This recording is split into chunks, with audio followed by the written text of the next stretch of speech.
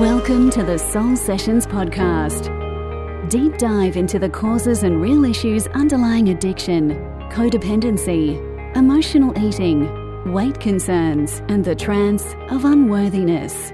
Tune in weekly to befriend, nourish, and heal body, feelings, mind, and soul. And now, your host, soul-centered psychotherapist, trauma expert, and mind-body eating coach, Jodie Gale. Welcome to the Soul Sessions with Jodie Gale podcast. I would like to acknowledge the traditional custodians of the land on which my office is based and across which we virtually meet, and pay my respects to their elders past, present, and emerging. I extend that respect to all Aboriginal and Torres Strait Islander peoples listening to this podcast. Today, my guest is Tina Rawlings.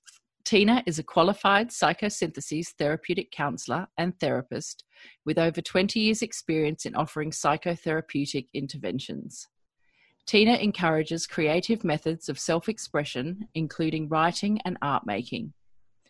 She gained a BA Honours in Humanities through her keen interest in the arts and is particularly drawn to the healing aspects of nature, spirituality, and the outdoors in her work. She is a beekeeper and enjoys growing her own food. Recognising our profound human need to connect deeply with ourselves and others, and knowing from her early experiences that horses can facilitate this connection, led her to train in and offer equine facilitated therapy since 2009. She is a professionally registered member of BACP and trained in couples therapy at the Relational Academy in Cambridge. She likes to work with individuals, couples, and groups and has long experience as a senior manager in day treatment services, working with families where there have been addictions and complex needs. She also worked in doctor's surgery supporting those referred for mild to moderate depression and anxiety. Tina currently works in private practice in Hertfordshire, where she also worked with a countrywide project treating those affected by trauma and complex loss. Welcome, Tina.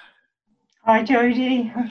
Lovely to hear you. Yes, you too. So I'm so excited to have you on the show because we have known each other, I think, was it 2000 when we started our training? Yeah, 2000. We met in 2000, yeah. Yep, so we did our foundation year together in psychosynthesis, and for anyone who doesn't know what that is, it's a year-long program in personal development, and it's really the sort of foundation for going on to do any further training. In psychosynthesis, they like us to do our own work, so we did that, and I guess you could say that it's kind of like travelling with a new family, isn't it? A new old family. You're exactly right, Jodie. Yeah, and such a gift to have that year just focusing on ourselves. It was. And to me, when I think back, I just think back so fondly, like you were my soul sister, my family of choice, and, you know, travelling together was just so healing for me. And I think I can say that you felt the same way. Absolutely right back at you. Yeah. So we'll probably end up drifting off into conversations about that. So we apologise in advance. So first of all, would you, I mean, I know I read your bio, but that's obviously the professional sort of self. Can you tell our audience a bit about yourself and your personal experience with addiction, trauma, weight and body image concerns, and what brought you to this field of work? Yes, Jodie, I guess as with a lot of us therapists, it was via my own psychological pain. Growing up, as I did, in a dysfunctional family, my parents were quite traumatised people in some ways. They managed really well, but they went through the Second World War, and a lot of those traumas went unacknowledged, and we all suffered because of that. My dad developed problems with drink. My mum dissociated from herself with Valium and others, and she used very controlling behaviours. So I'm the youngest of three, and we all coped as best we could with the fallout from kind of losing those loving connections. It was nobody's fault, but they were wounded, and in some ways that had a huge traumatic impact on all of us. And what I found quite young when I reached puberty, I guess, is that I kind of discovered I could get a high from starving myself, and that way I could sort of dissociate from the painful reality. Yeah. And And I started counting calories. I became extremely fussy about food. And I suppose it did get me some kind of attention. And of course, it halted my physical, psychological, emotional development, not eating properly. So it obviously isn't ultimately a good choice, but it was my choice and my solution, my creative one. And I liked having a body which I could control and make it appear like a young boys almost, and that way I wouldn't get my dad in particular, I wouldn't get his attention.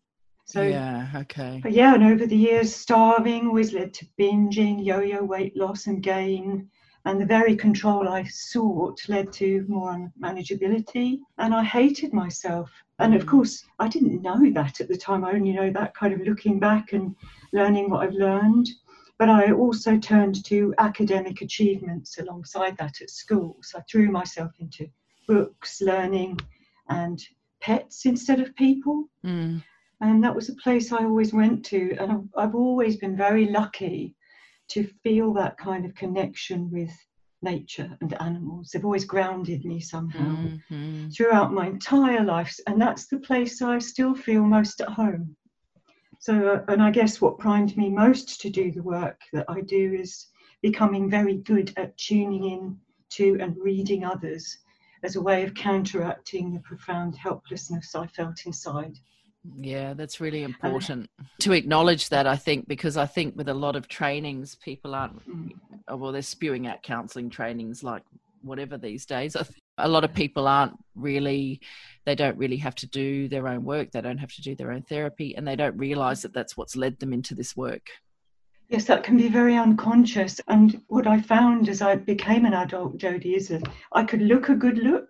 And I was, people liked me. I was reliable. I was responsible. In fact, extremely so, to my own detriment sometimes. And I went into places where I could be in that role of helper, such as social services and alcohol services. And of course, I was trying to heal myself. Yeah. But I thought, I'll go there and help these poor people. Well, I'm laughing because most people who come into counselling or therapy or even nursing or doctors, whatever, we're all wounded healers. Yes, there's a lovely book, isn't there, about that called I'm Dying to Help You. Yeah. Oh, I haven't read that. Okay. No, yeah. I mean, literally, it was killing me trying to help people. And I actually left social services because my boss, I went away on holiday and I came back and my boss said, at least nobody died while you were away. None of your clients died. And I got in my car and burst into tears because I thought, I cannot hold that responsibility for someone else's life, because ultimately we all have free will as human beings, don't we? And in those settings, it was just screwing me up emotionally all the time, trying to hold that terrible weight. And of course, that's the weight that I held in my family, trying to make it all right for everybody else when I couldn't. I don't think I've ever asked you this, but how did you then come to Psychosyntheses? What happened is I became involved in helping a school friend with their alcoholism and their family members, and via that route came into touch with an alcohol service, and I did their sort of alcohol awareness training, and then from that I became a volunteer and did a sort of volunteer alcohol counsellors training for 2 years. But while I was in that service, we had supervision groups and trainings, and I came across a couple of people who were psychosynthesis trained, and I just loved them, and I loved the way they worked, and what drew me was that really respectful approach that they had, and they seemed to live out their true values. And I suppose I just wanted what they had, or they seemed to have. And did a bit of research and found the Institute of Psychosynthesis in Hendon, and the story went from there, really. And so, I mean, you touched on this a little bit already. Well, I picked it up in terms of your history. But one of the things that I noticed, particularly with weight concerns, that you either end up down a sort of doctor medical route, you need to lose weight, or you need to do something with your weight, or you end up in the medical model eating disorder sort of branch. And really, and I don't know if it's, I mean, I haven't been in London for sort of 12, 13 years now, so it might have changed there, but certainly here in Australia, trauma is very rarely mentioned. when it comes to any of this stuff. And what I heard you talking about was a trauma history in your own experience. But from your perspective, what do you see as the underlying, I mean, and look, this is so much more complex than just one question, but what do you see as the underlying cause of, you know, I guess if we look at eating concerns as a process addiction, and a lot of people will be up in arms when they hear that. We're not talking about a physical addiction, although there's, you know, conflicting evidence about sugar and whatever, but that's not the route we're going down. You know, if we're thinking about addiction, eating concerns, what do you see as the underlying causes? Sure. I hope I can explain this as best I can. Yeah. I see addiction and eating concerns as a kind of solution. Psychosynthesis takes the view that us human beings are not broken, therefore we don't need fixing at some level. Yeah. But we get into trouble sometimes. We sort of go off course, don't we? And end up doing things that are essentially harmful. So that's how I would view the starting point of any addiction. Never starts that way. It usually begins as our creative solution, if you like, to suffering. And almost all of us who develop these behaviours, and I know this to be true of me, have suffered some sort of developmental or relational trauma. Yep. And it doesn't have to be, you know, physical, sexual abuse necessarily, but it can be through neglect. It can be through not being seen and not being heard. It can be so detrimental to the human spirit. Cuts us off from ourselves and other people. And I believe that with myself, certainly, that was so painful because I'm a sensitive human being, like most of us. And the pain of people, say, ridiculing me for my sensitivity. That's so common, isn't it? With I don't know about you, but in my practice, when girls come or women who they've always been told you're too sensitive. Yeah. And what that does, I guess, is a deep psychological, emotional wound. Yeah. And we find a way to fix that and self-soothe. I didn't have, the adults around me just couldn't self-soothe themselves, let alone us. So if we were in pain, it was, you know, either shut up and get on with it, or I'll give you something to cry about, or don't bother me now.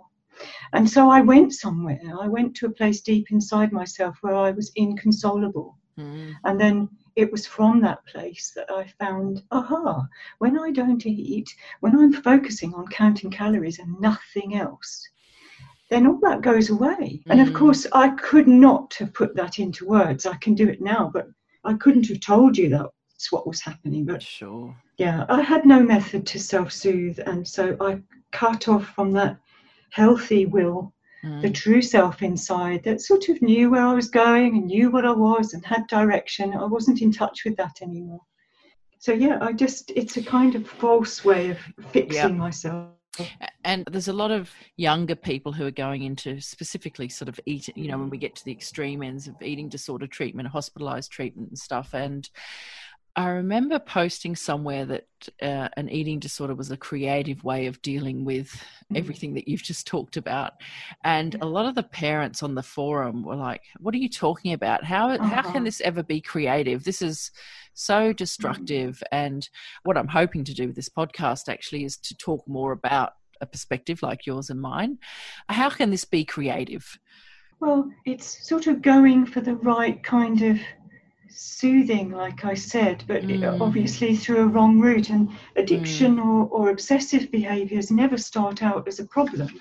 Yeah. No one picks up a glass of wine and says, do you know what, I think it's a good idea to become addicted to this stuff. Yes. You know, or nobody starts dieting thinking this is going to affect my entire life and I'll always be obsessed with food. Of course, it's a solution. And I'm not into blaming parents. Parents can often feel that they're at fault somehow, or they're being criticised.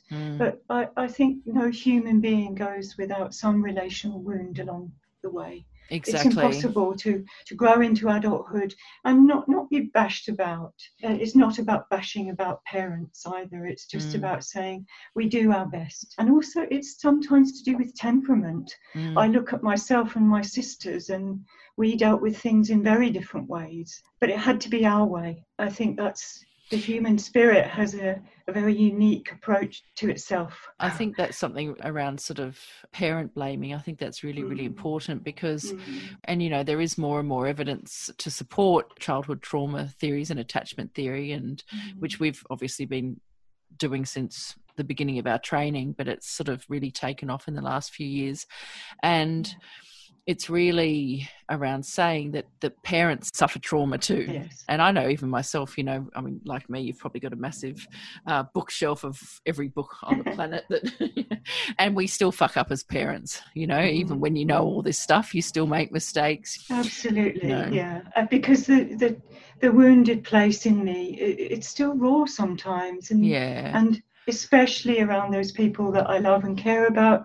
You know, I go to a child place and I don't mean to, but I do, and I react from that place sometimes. So I have to hold myself with compassion, and I guess that's the starting point for most of the work that you and I do. Yes, and it's a really good point for people listening out there that compassion is, you know, really, really called for, but also that we're not perfect either.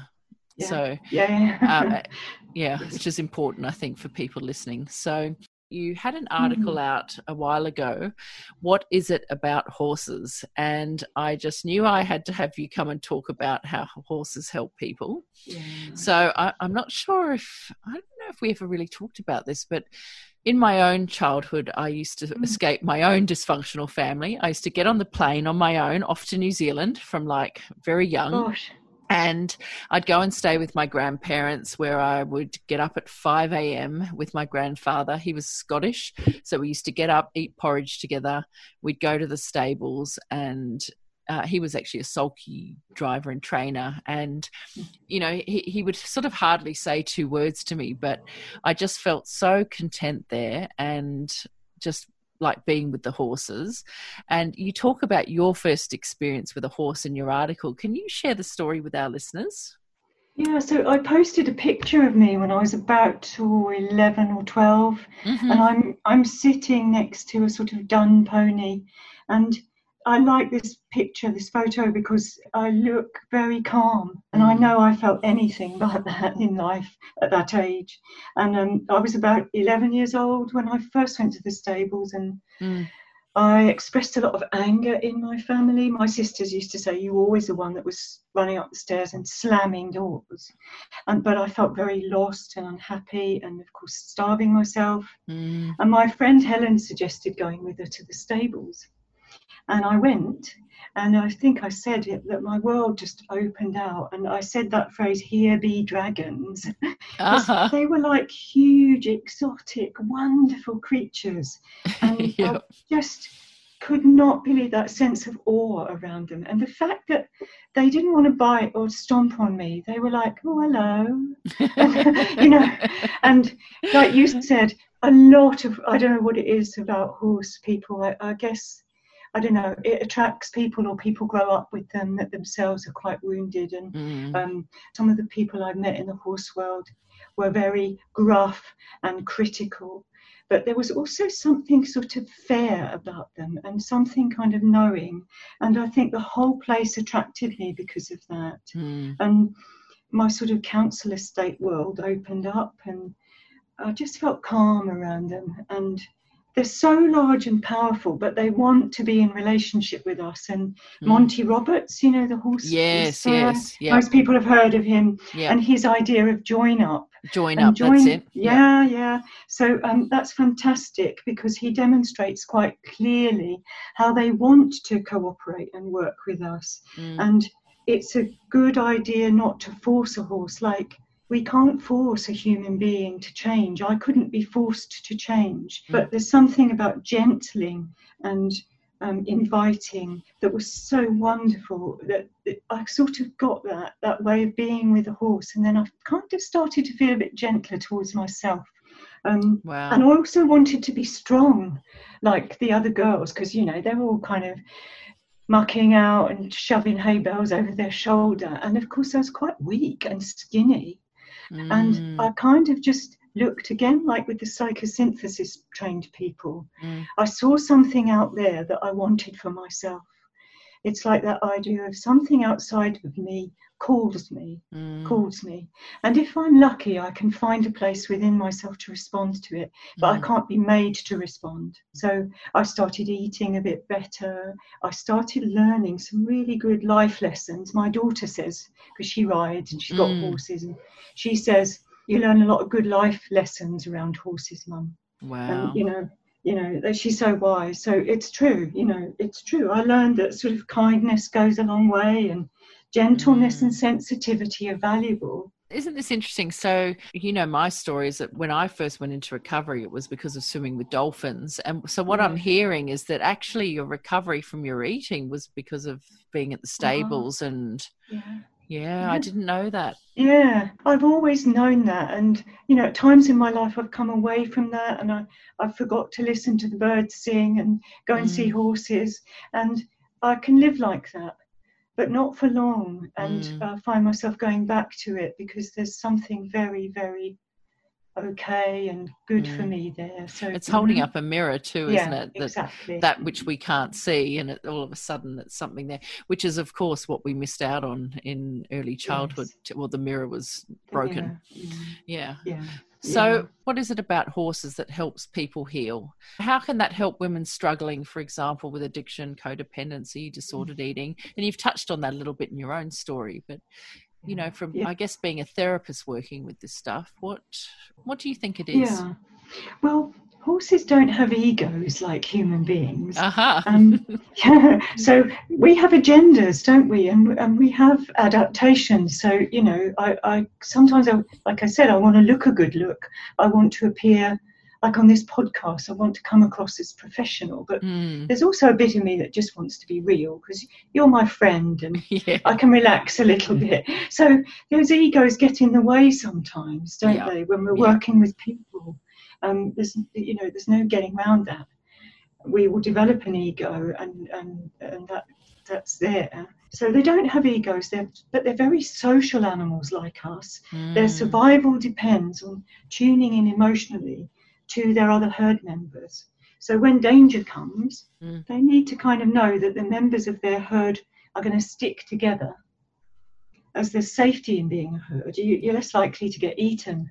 If you run and you run together, you're in a bunch, you're less likely to get singled off and a lion jump on your back and devour you. So they've got a vested interest, if you like, as an animal group in tuning in to what exactly is going on in their emotional sphere. And that includes us humans.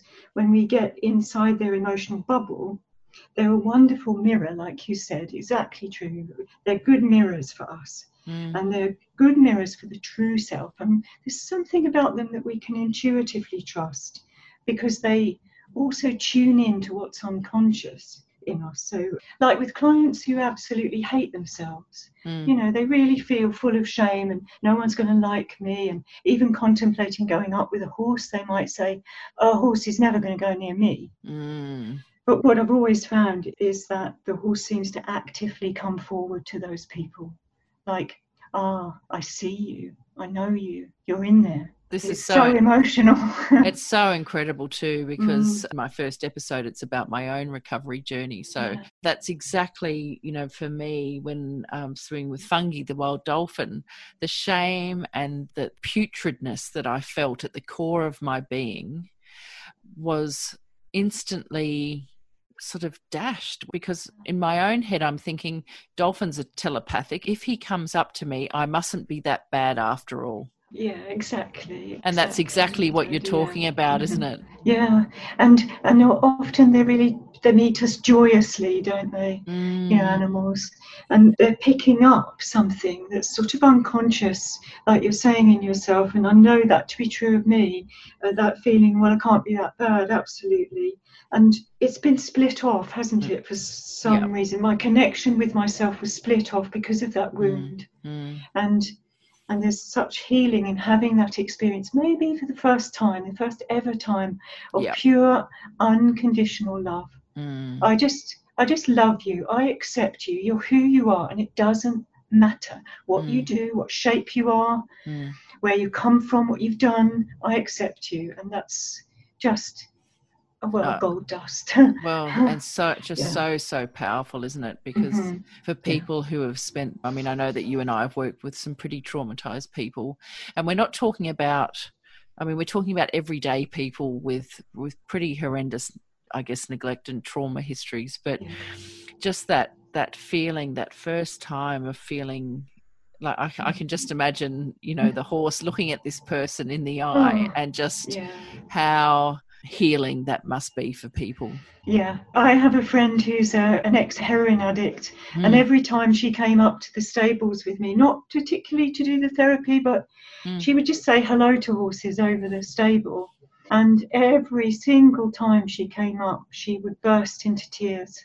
Wow. And I'd say to her, what's going on? And she'd just say, the horse is looking at me.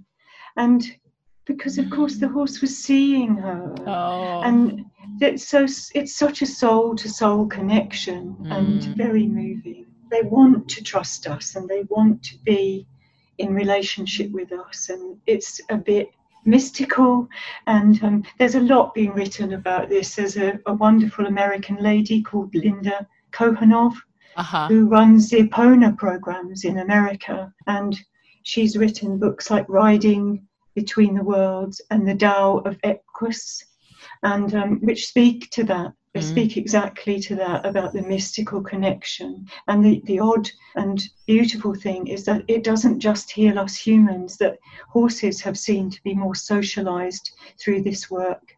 Wow. Where no riding is involved, but they're connecting with humans in a different way. And it helps the horse to then connect with their herd members. It's good for the horse as well as being good for you. Yeah, so I guess that sort of leads me on to my next question. And I mean, I've never had equine therapy. I know my own experience around being near horses, and we went to New Zealand a couple of years ago, and I was sort of adamant that I really wanted the kids to experience horse riding, and my little one was very anxious, but I just knew if I could actually get him to the stables, it would be okay. And sure enough, you know, this same thing, this horse just looked him in the eye, he got on there. And then, of course, my husband's horse did a poo in front of him, and so he just thought that was hilarious. So, but what actually happens in equine therapy? So for someone's listening, and I mean, I know listening to you talking, I'm thinking, I just want to go and do that like now. Yeah. Well, you should. So how does that work? I mean, you know, I'm a talk therapist. We both sit in the room, and that's, I mean, obviously lots else goes on, but that's kind of it. What happens with equine therapy? How does that work? I'll try to explain it. And sometimes when I was training, one of the trainers said, you know, people watching from a distance would think, what the hell are you doing? You're just standing around looking at horses. But there's so much is going on, so much. And so the first session, it's gentle. So in particular for people who might have apprehensions, they might be a bit, all these animals, I've never been near a horse before. We take it gently. So the first encounter might be away from the stables.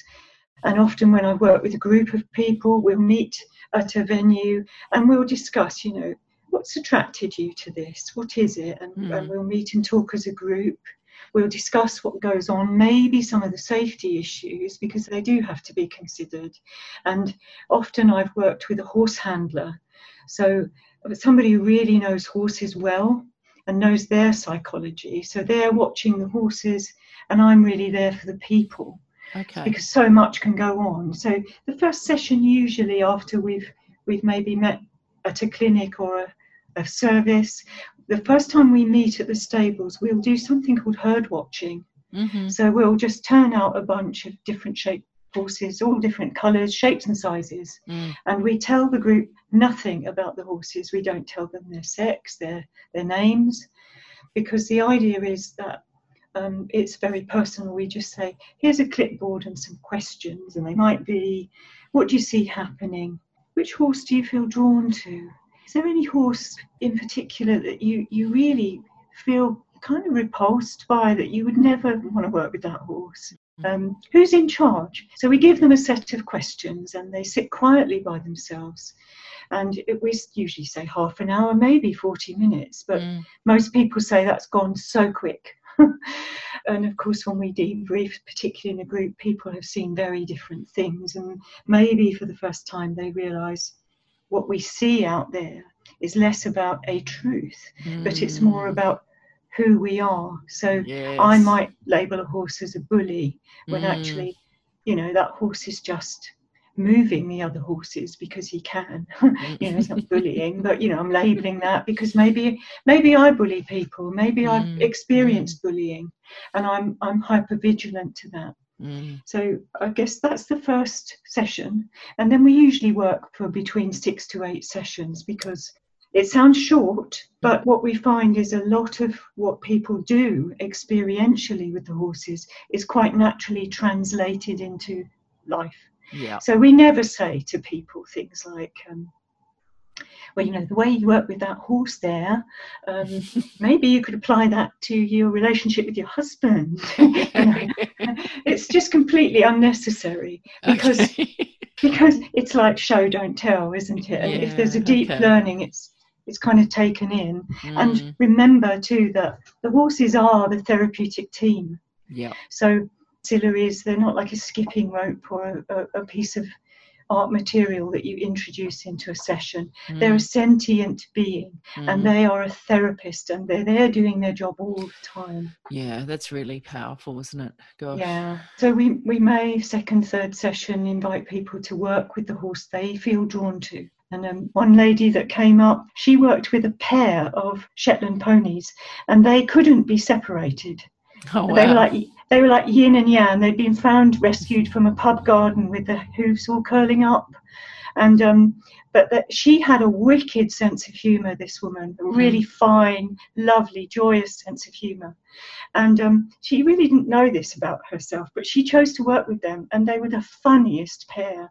And the things they used to do with her, and the things she used to do with them, they had such fun. So people are kind of drawn to the horse they need.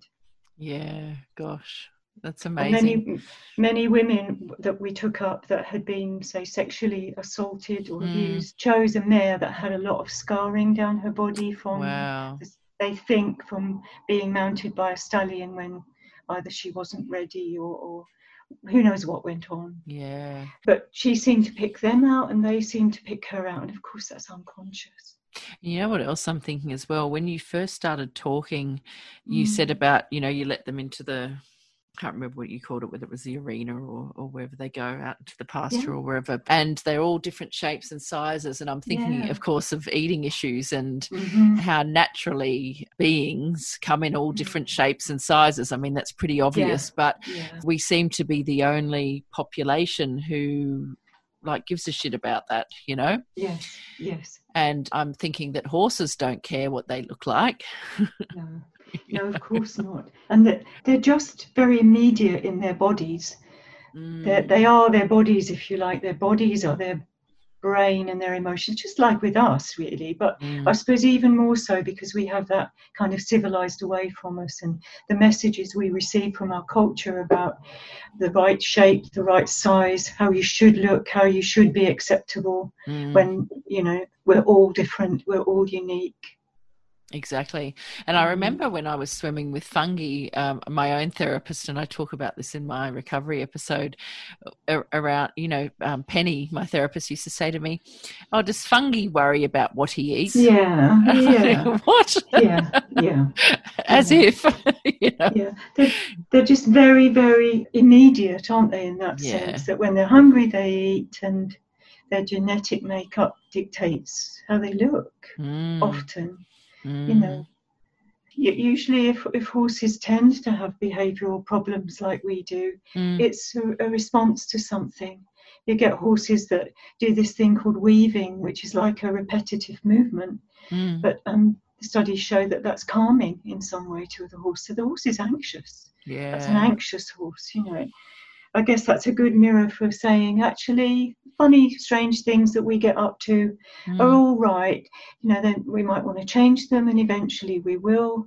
But acceptance has to be the first starting point for anything. Yeah, which is, the same with therapy, isn't it? Yeah. And so, I mean, I was going to ask you about, whether where you start off, but you've already included that. But do people typically come afterward? I mean, you said sort of, there's a series of sessions that you do. Do people, just say I came to you for therapy, just talk therapy, and then I find out that you do equine, and then we do that, and then do they come back and have therapy around that, or is this something very specifically you do the equine therapy and that's kind of it?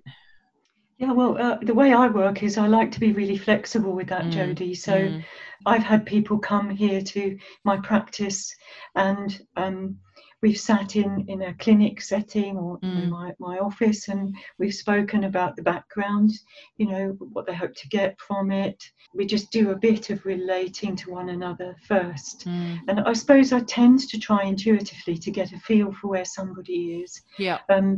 Or if somebody's been maybe a couple of years ago and they've had some talking therapy with me, they might contact and say, well, I'm ready now. I heard that you did this stuff. Can we do it? And so we might go straight up to the stables, but we would always do a pre-brief session to see what's in the person's field and my field. So when we work with a group, for instance, we all sit round and we say, what's going on today for people? What are you with? It's like a check-in. And sometimes we've used these lovely things called equine archetype cards.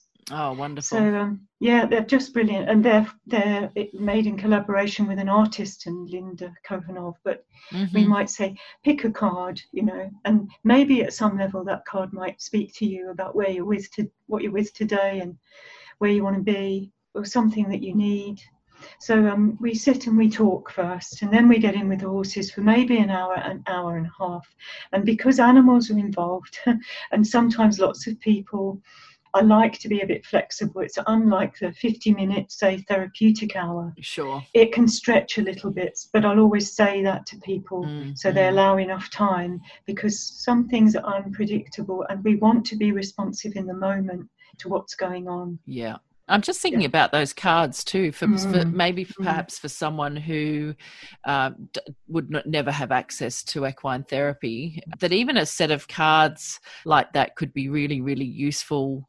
I mean, I know myself, I draw a goddess card every morning, and I bring a problem to the card, and I might say, I'm starting work today. What message do you have for me? And it might be around, fostering compassion, or it might be around speak your truth or something like that. Yes. So I'm thinking with these horse cards that people could even tap into the power and the energy of equine therapy, even if they don't have access to that. For sure, because as you say, there's something about connecting with the imagery and the metaphor and the energy of that, and then feeling it in one's life or listening out for that energy is very powerful, isn't it? Yeah. And I know with psychosynthesis we do we use a lot of that work in our work, don't we, where we're using words, images, symbols, and not just taking it at face value, I guess, to always be looking for the deeper meaning within things. Looking for something deeper, for sure. So Tina, with what about, I mean, someone might be listening to this thinking that sounds like great or not, because horses are scary and they're big and they're intimidating, and I really want to have what they're talking about. I want to have this healing, but this is really scary and intimidating. What would you say to them? Well, I'd say first off, it's entirely understandable. They scare the hell out of me sometimes, and I'm not often around horses, like not every day. So, I can feel scared around a huge, unpredictable creature.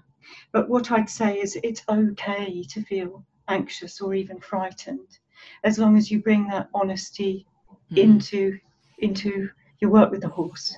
So they're flight creatures. Their first response to danger is not to attack. And we would never, ever use traumatized horses that are so traumatized they'll attack you, kickers or biters. We do not use those. We use kind of, ordinary horses that people are around all the time. They're not going to attack you. And I would just say your fear is welcome. Bring it, give it a go. And we're gentle. Everything is done through the horse. So in that sense, it's confrontational. We would never force somebody to. We would never, for instance, say, well, you've come for horse therapy now, you better get in that arena with that horse, haven't you?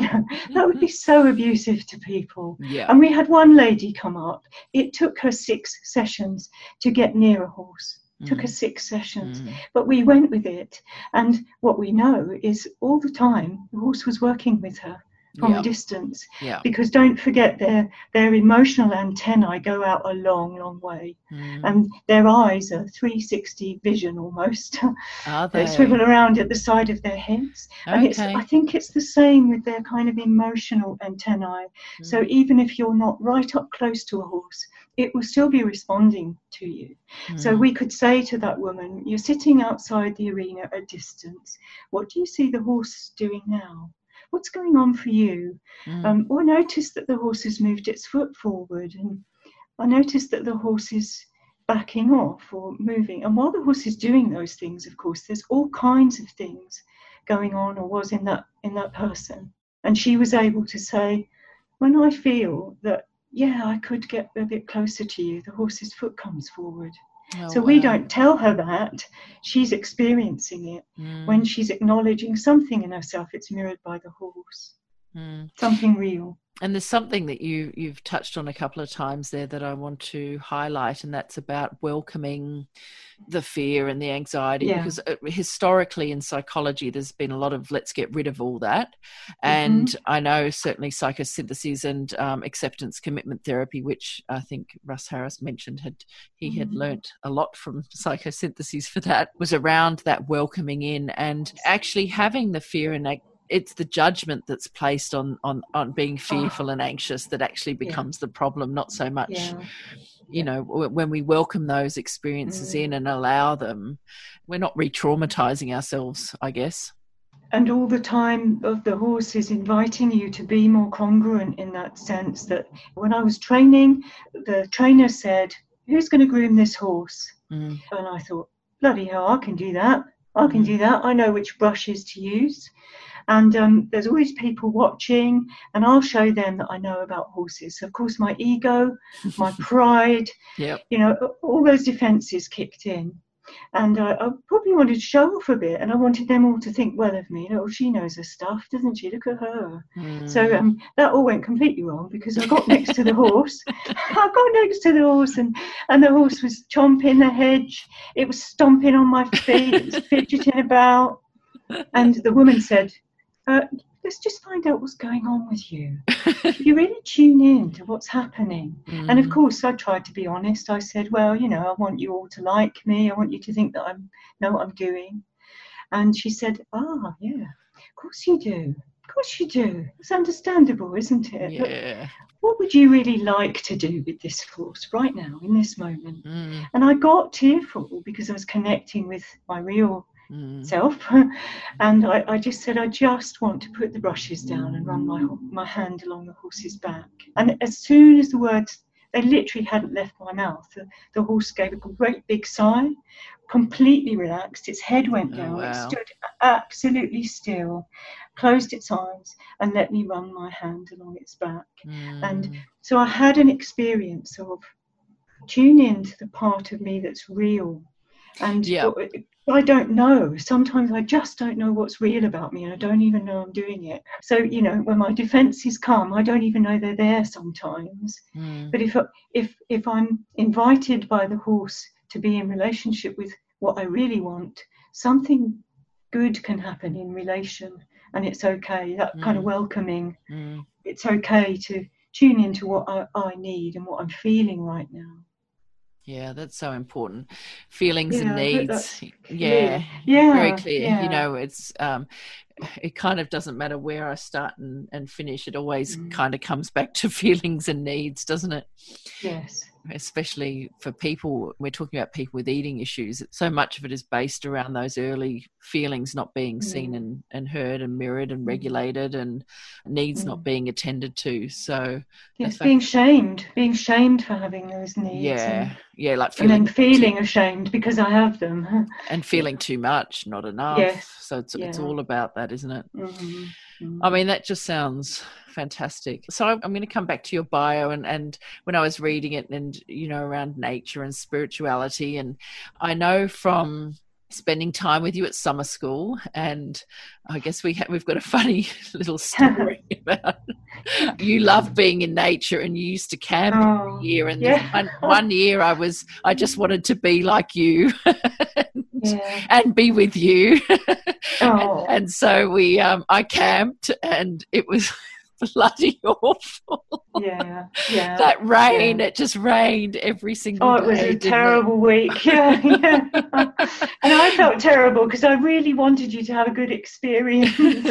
I felt somehow responsible for the weather. Well, as we do, but I just laugh because I just remember you saying, obviously I had some very colourful language coming from the tent next door. Well, I still laugh about that. I can still hear you. But like you, apart from that week, but I know that you love spending time in nature, and even up at our very first training institute at Mill Hill, it was such beautiful grounds, and your home in Hertfordshire, you're back onto a beautiful, what do you call that behind where you live? Is it a common or the Meads? It's called the Meads. The Meads. Sort of water meadow. And I know that you love being in nature, and you have that beautiful walk right by your home. How can people listening today, how can spending time in nature support someone recovering from everything that we've been talking about today?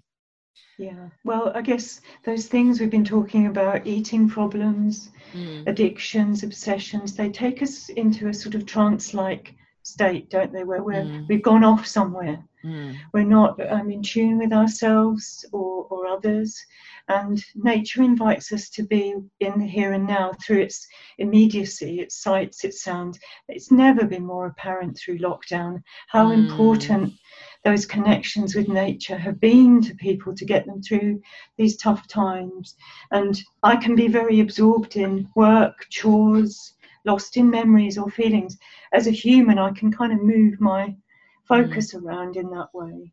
But just to focus on what's in front of me, a more mindful connection to something that's larger and benign. It's just there for me, and it's kind of offered as a mirror, and it teaches me to just be in the here and now and feel connected, because nature is everywhere. It's within everyone, and I tend to feel that interconnectedness of everything when I'm in nature that I can kind of remove myself from if I've got my head in the computer, or I'm washing the kitchen floor, or I'm thinking about what I've got to get for the shopping. So it forces me to be in the here and now, and its rhythms, the experience of light, air, weather, the outdoors. I think we suffer a lot in civilized society from being removed from that. There's a guy called Richard Louv who wrote about nature deficit disorder. Oh, yes. I didn't know his name, but I certainly know that term. Yep. Yeah, so I think it's something we suffer from, whether we have developed addictions or other problems. All human beings can suffer from that. And like I said, there's been times when I forget to listen to the birds, and then suddenly I hear them and I think, oh, where were you? But they've always been there. It's a constant, and it's a benign force, if you like, for me to connect with, that reminds me of kind of higher consciousness, higher self. It's bigger than me. It's, as I say, benign, and it's wild. It's unpredictable and wild, but I can be in relationship with it. Yeah, absolutely. I actually just posted a blog post today about forest bathing, actually. Oh, wow. Yeah, and just thinking, part of that was thinking about the seasons and how it really teaches us about change, and that immediacy that you're talking about around the way, if you were to do, and you must do this because you walk behind, in your Meads, if you do the same walk every day for a year, how it's a cycle and things change, and we're disconnected from self when we're disconnected from nature. Yes. Being disconnected from self also disconnects us from nature. It's like a cycle in itself, isn't it? So yes, and it's good to be sad, and it's good to have our emotions about what's happening on the planet, and exactly. Those lovely Meads. I'm sure if you came here now, nearly 20 years later, you would see a lot of differences, and you might see that some species have disappeared altogether, other species have taken over. Yeah, okay. Yeah, it's good to be in relationship with that in a way, because it's important. Well, it is. And, I don't know if there's any Indigenous Australians listening to the podcast, but this is certainly something that as Australia, we, in our own history, that's caused great suffering, is that disconnection and the removal from country and land. And, it's a spiritual crisis, actually, not just a sort of emotional crisis. But so it's big, isn't it? So one of the other things I noticed on your website, which I was quite intrigued about, you've become a beekeeper. Yeah, that's right. Where do you keep them? Are they in I love your beautiful back garden. Do you keep them in your back garden, or are they somewhere else? They tend to swarm, and I'm right on a footpath, as you say, out the back gate. So, and I've got neighbours with children, so I keep them about 3-4 miles away at a college. They've got some grounds, and they're right behind some outbuildings, so right out of the way, and they've got enough foraging food there for them, so that's great, and they tend to thrive. I mean, I've learned a lot from beekeeping, and in a similar vein to the horses, they're communal insect creatures, and they mirror that interconnectedness for us humans that I can sometimes lose sight of. That yes, I'm a unique individual, but I'm also connected to people in my town, people in the planet. I'm connected, and they work together. They're a good mirror for the Germans have a word for the oneness of the hive called the bion, B-I-O-N of the hive. Okay. Yeah, so it's a term that describes how it's one mind, one consciousness. So yes, there's the individuals, but it works as one mind. And it's a wild thing, a bee colony, but I need to be in relationship with it. What I noticed is I'm all done up in my bee suit with my gear on, and I know that I'm kind of safe, but I have been stung, and it's really unpleasant, and they're scary, and sometimes they let off a roar, which is different to nice gentle hum. They're not happy about something, really, and then I get anxious. But the more I get anxious, they pick up the fear pheromone, and the more they're kind of pinging off my helmet trying to get me, and so they're a good mirror. So in a way, before I go into the bees, it's a good idea to centre and ground myself and connect with it's okay. Whatever happens, it's okay. I might have to just seal the hive up and walk away if they're too angry today, and I'll go back another time. So I suppose it's just being responsive to what is rather than forcing something. And that's exactly what you were saying around the equine therapy as well, isn't it? So it's coming back to the same sort of theme. So you've mentioned a few times throughout our conversation around connection and relationship, and I actually love this paragraph on your website. So we're going to just move into talking about therapy a little bit. The relationship with your counsellor is crucial to any work done together. I work gently and kindly. I'm aware that as human beings, we may have been hurt or wounded in relationship with ourselves and others, and this is why the relationship with a counsellor can heal. So from your perspective, why is the relationship so central to healing? Well, I guess for traumatised people like myself, we need to experience something reparative, don't we? Something repairing. I as a therapist, I might have read a few books and have a few strategies and tools, but those are not going to be taken up by somebody who doesn't feel attuned with or related to. It's just like shoving a book at somebody and saying, read that and you'll be all right. It's not being about relationship. And relational or developmental trauma can leave us alienated from ourselves and others. So I suppose it's important to find a way to manage that and connect. We're relational beings, so that reparative experience with a trusted other is crucial to any healing. That's where I'm coming from. I think there's a lot I could say about that, but empathy, compassion, I think unconditional regard. So that trust can be built, really. I think we have a nice term, don't we, Jodie, in psychosynthesis. We have that term, external unifying centre. Exactly. So we don't have to use those kind of therapeutic terms with people. No, we're always holding that as the context for our work. Yes, I mean, in 20 years of working with clients, I've probably said that twice to the client, but you're always holding that's that's what you're mirroring back to the client and through that relationship. And I think, just to explain to people who may not know, relational trauma, developmental trauma, it's trauma that happens within the relationship. So where the person has not been seen or heard, that there's been a lack of attunement to the feelings and needs. And so the wounding happened in relationship and can therefore be repaired in relationship. Exactly.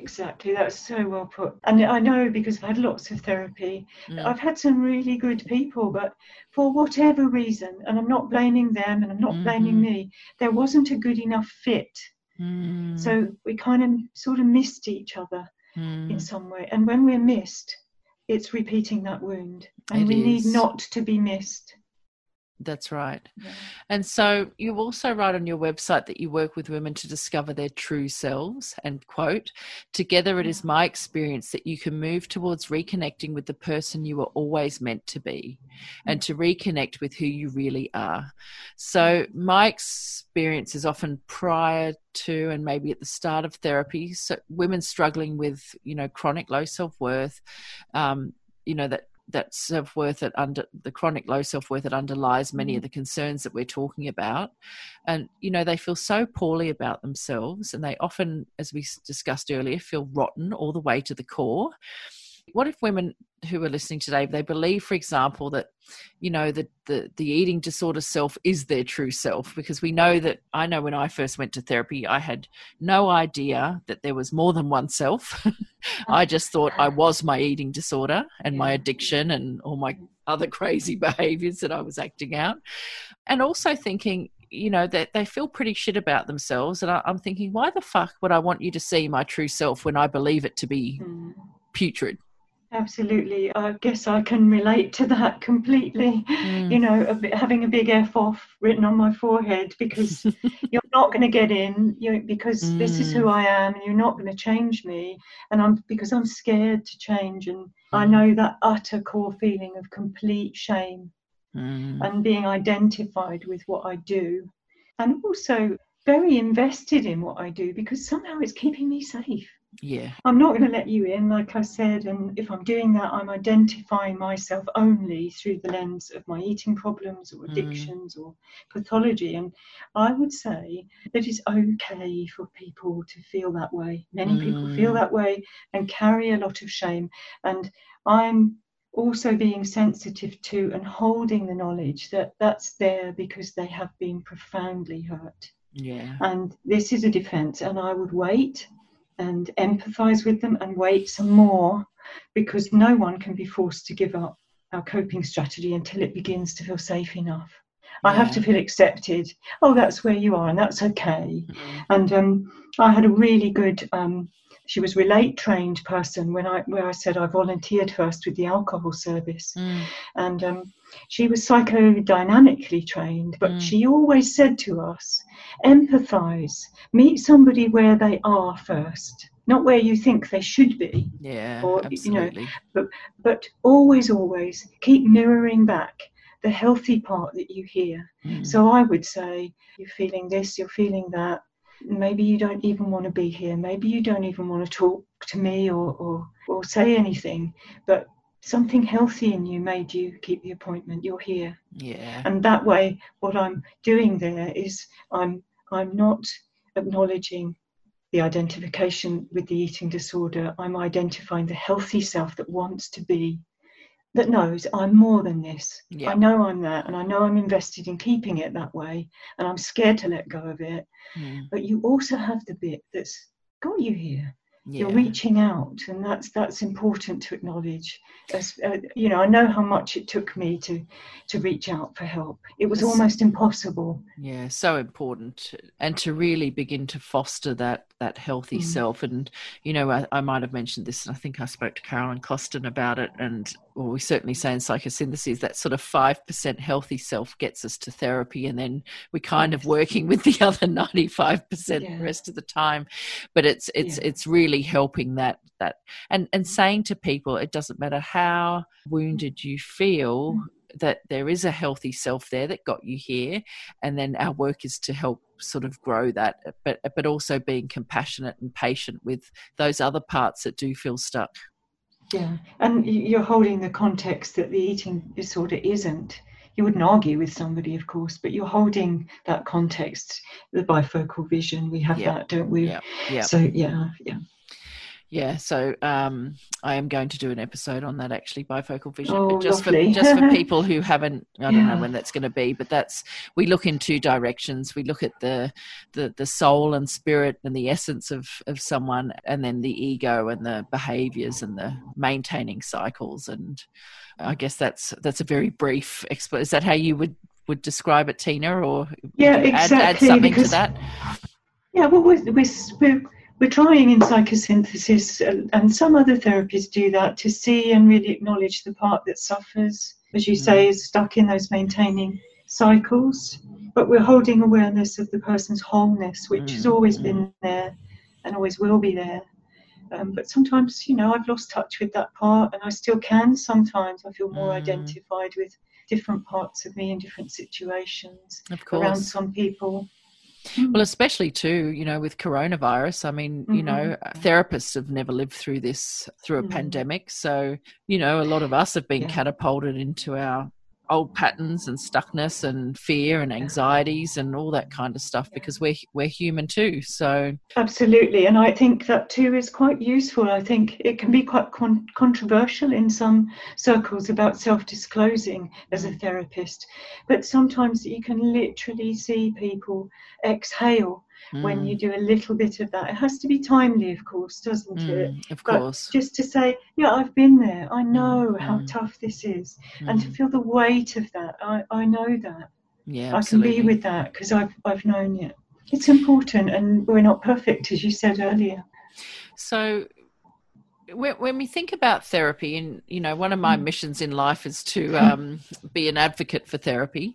So there are a lot of sort of quick fixes, short-term solutions, a lot of acronym-based therapies out there, and they're often sort of sold as part of, I'm not sure in the UK, maybe through the NHS, but certainly here through Medicare, people get 3 to 6 sessions, and that's good, like that people can get that support, but it's rarely enough, in my opinion. But I love singing the praises of weekly depth psychotherapy. Why do you think we need depth psychotherapy now more than ever before? Yeah, well, that's a great question, isn't it? And like you, I feel passionate about it. So more than ever, we live in a world of partial attention, don't we? And quick fixes abound, sound bites, memes. Anyone with access to Google to problem solve can do it. And of course, there's a place for that, and there's a place for short-term answers, ways to manage that can all be very helpful. But sometimes if we keep the work of self-discovery and healing within that conscious realm only, change remains at that superficial level, and often it isn't sustained. I might, I don't know, stop drinking or manage my food behaviours better for a while. But my own experience is those true and lasting changes that go on. There's kind of paradigm shifts, if you like, within a person. Yeah. They only happen when we're only touching on part of life, aren't we, when we do the first level change we talked about, the quick fixes. Well, it's the moving the furniture. I call it moving the furniture. That's great. Yeah. I think Roger from our training institute would call it that. Lovely, Roger. Brilliant. Well, I'm glad you remembered. My memory's terrible, but that's such a good phrase, isn't it? And we're missing out on a whole deeper unconscious life that goes on and operates. Those energies that are beyond the conscious realm that drive my behaviours. I don't mean to be a certain way, but I find myself speaking a certain way or behaving a certain way, and I think, where did that come from? So I guess that in 12-step recovery, that will be called a spiritual awakening, that deeper level change, that paradigm shift that occurs in many people in recovery. And that comes about through a lot of soul searching, a lot of deep work, and a lot of work that comes through deep looking, maybe at dreams, slips of the tongue and metaphor, our creative engagements. Like you said, it's drawing, making art, that gives us a fuller picture about a person. And a depth psychology kind of slows things right down, widens them out, and pays attention to those larger experiences, those energies at play. I think this is so important because, you know, what we sort of say here on the Medicare sort of system, it's like revolving door syndrome. You know, you get your so many sessions a year and then you come back the following year. And what we know is when most of these issues that people are coming for help for, anxiety, depression, whatever it is, it's typically rooted in trauma, which isn't being acknowledged.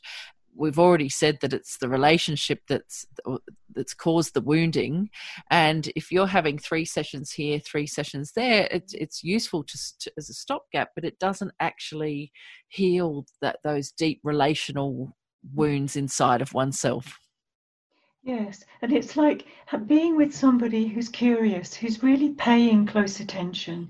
And the paying close attention is so important, isn't it? It is. Let's wonder together about that. So what is that about? And how would you describe it? If you drew it, what would it look like? And then we look at it together. And I don't say, well, you know what, that means that, doesn't it? Yeah. Because, you know, it's about show, don't tell. Somebody's giving you the privilege and they're saying, help me to look inside myself and find out exactly why and what it is I'm doing. Because there's a sense to it, there's a logic, there's a deep psychological logic to even the weirdest things that we get up to. You know, I learned that in the training, you know, absolutely. wondering why still in my adult life I kept a pea pot under my bed, you know, and helping, you know, to someone helping me to think about that. Something I never disclosed to anybody. I don't do it now. I don't need to, because somehow I've worked that through. But it came from fears in childhood about not being able to leave my bedroom, and wanting to pee and not being able to leave my room. And I was still doing that in adulthood, you know. So it's good to sort of say, how does this serve me? What's really going on? And that's why horses are so good. I mean, they're just brilliant because the learning sticks, because it's a depth psychotherapy, even though it might be short number of sessions. The horse is mirroring what's unconscious. Very deep. Yeah, it's very deep, Jodie, Well, I mean, we've run over, but I don't care.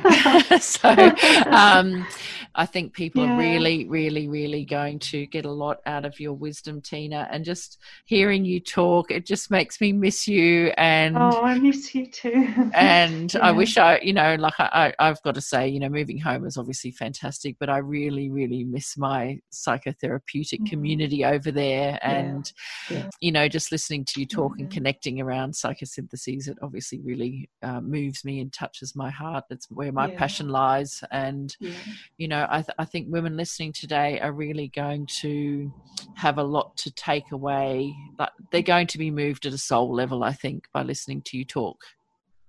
I hope so, Jodie. You do fantastic work, and it's no coincidence that we're doing this just a few weeks after you would have been coming to the UK. I know. And we would have met up. I know. Had all this not been going on. I'm still mourning the loss of that. But yes, we have credits, so I will absolutely, you know, hopefully, well, I don't know, maybe next year or the year after. So fingers crossed. Yeah, you always have a place in my heart, and you have a place in my home if ever you want to come here. Thank you. So thank you so much for coming today. And thanks. I'm thinking, you know, I'm going to come up with something to have you back for another episode, I think. So it's been so wonderful talking to you. Yeah, great. So thank you. Thank you, Tina, and we'll speak soon. Thank you. This is episode 11. For the show notes, go to thesoulcentre.online/Soul Sessions 11. Horses help us heal. Thanks for listening. Bye for now. Thank you for listening to the Soul Sessions podcast. Loved this episode? Head over to iTunes to subscribe, rate, and leave a review. It's very much appreciated. Thank you. To learn more about how you can befriend your body, feelings, mind, and soul, get Jodie's free 65-page ebook at thesoulcentre.online. Until next time.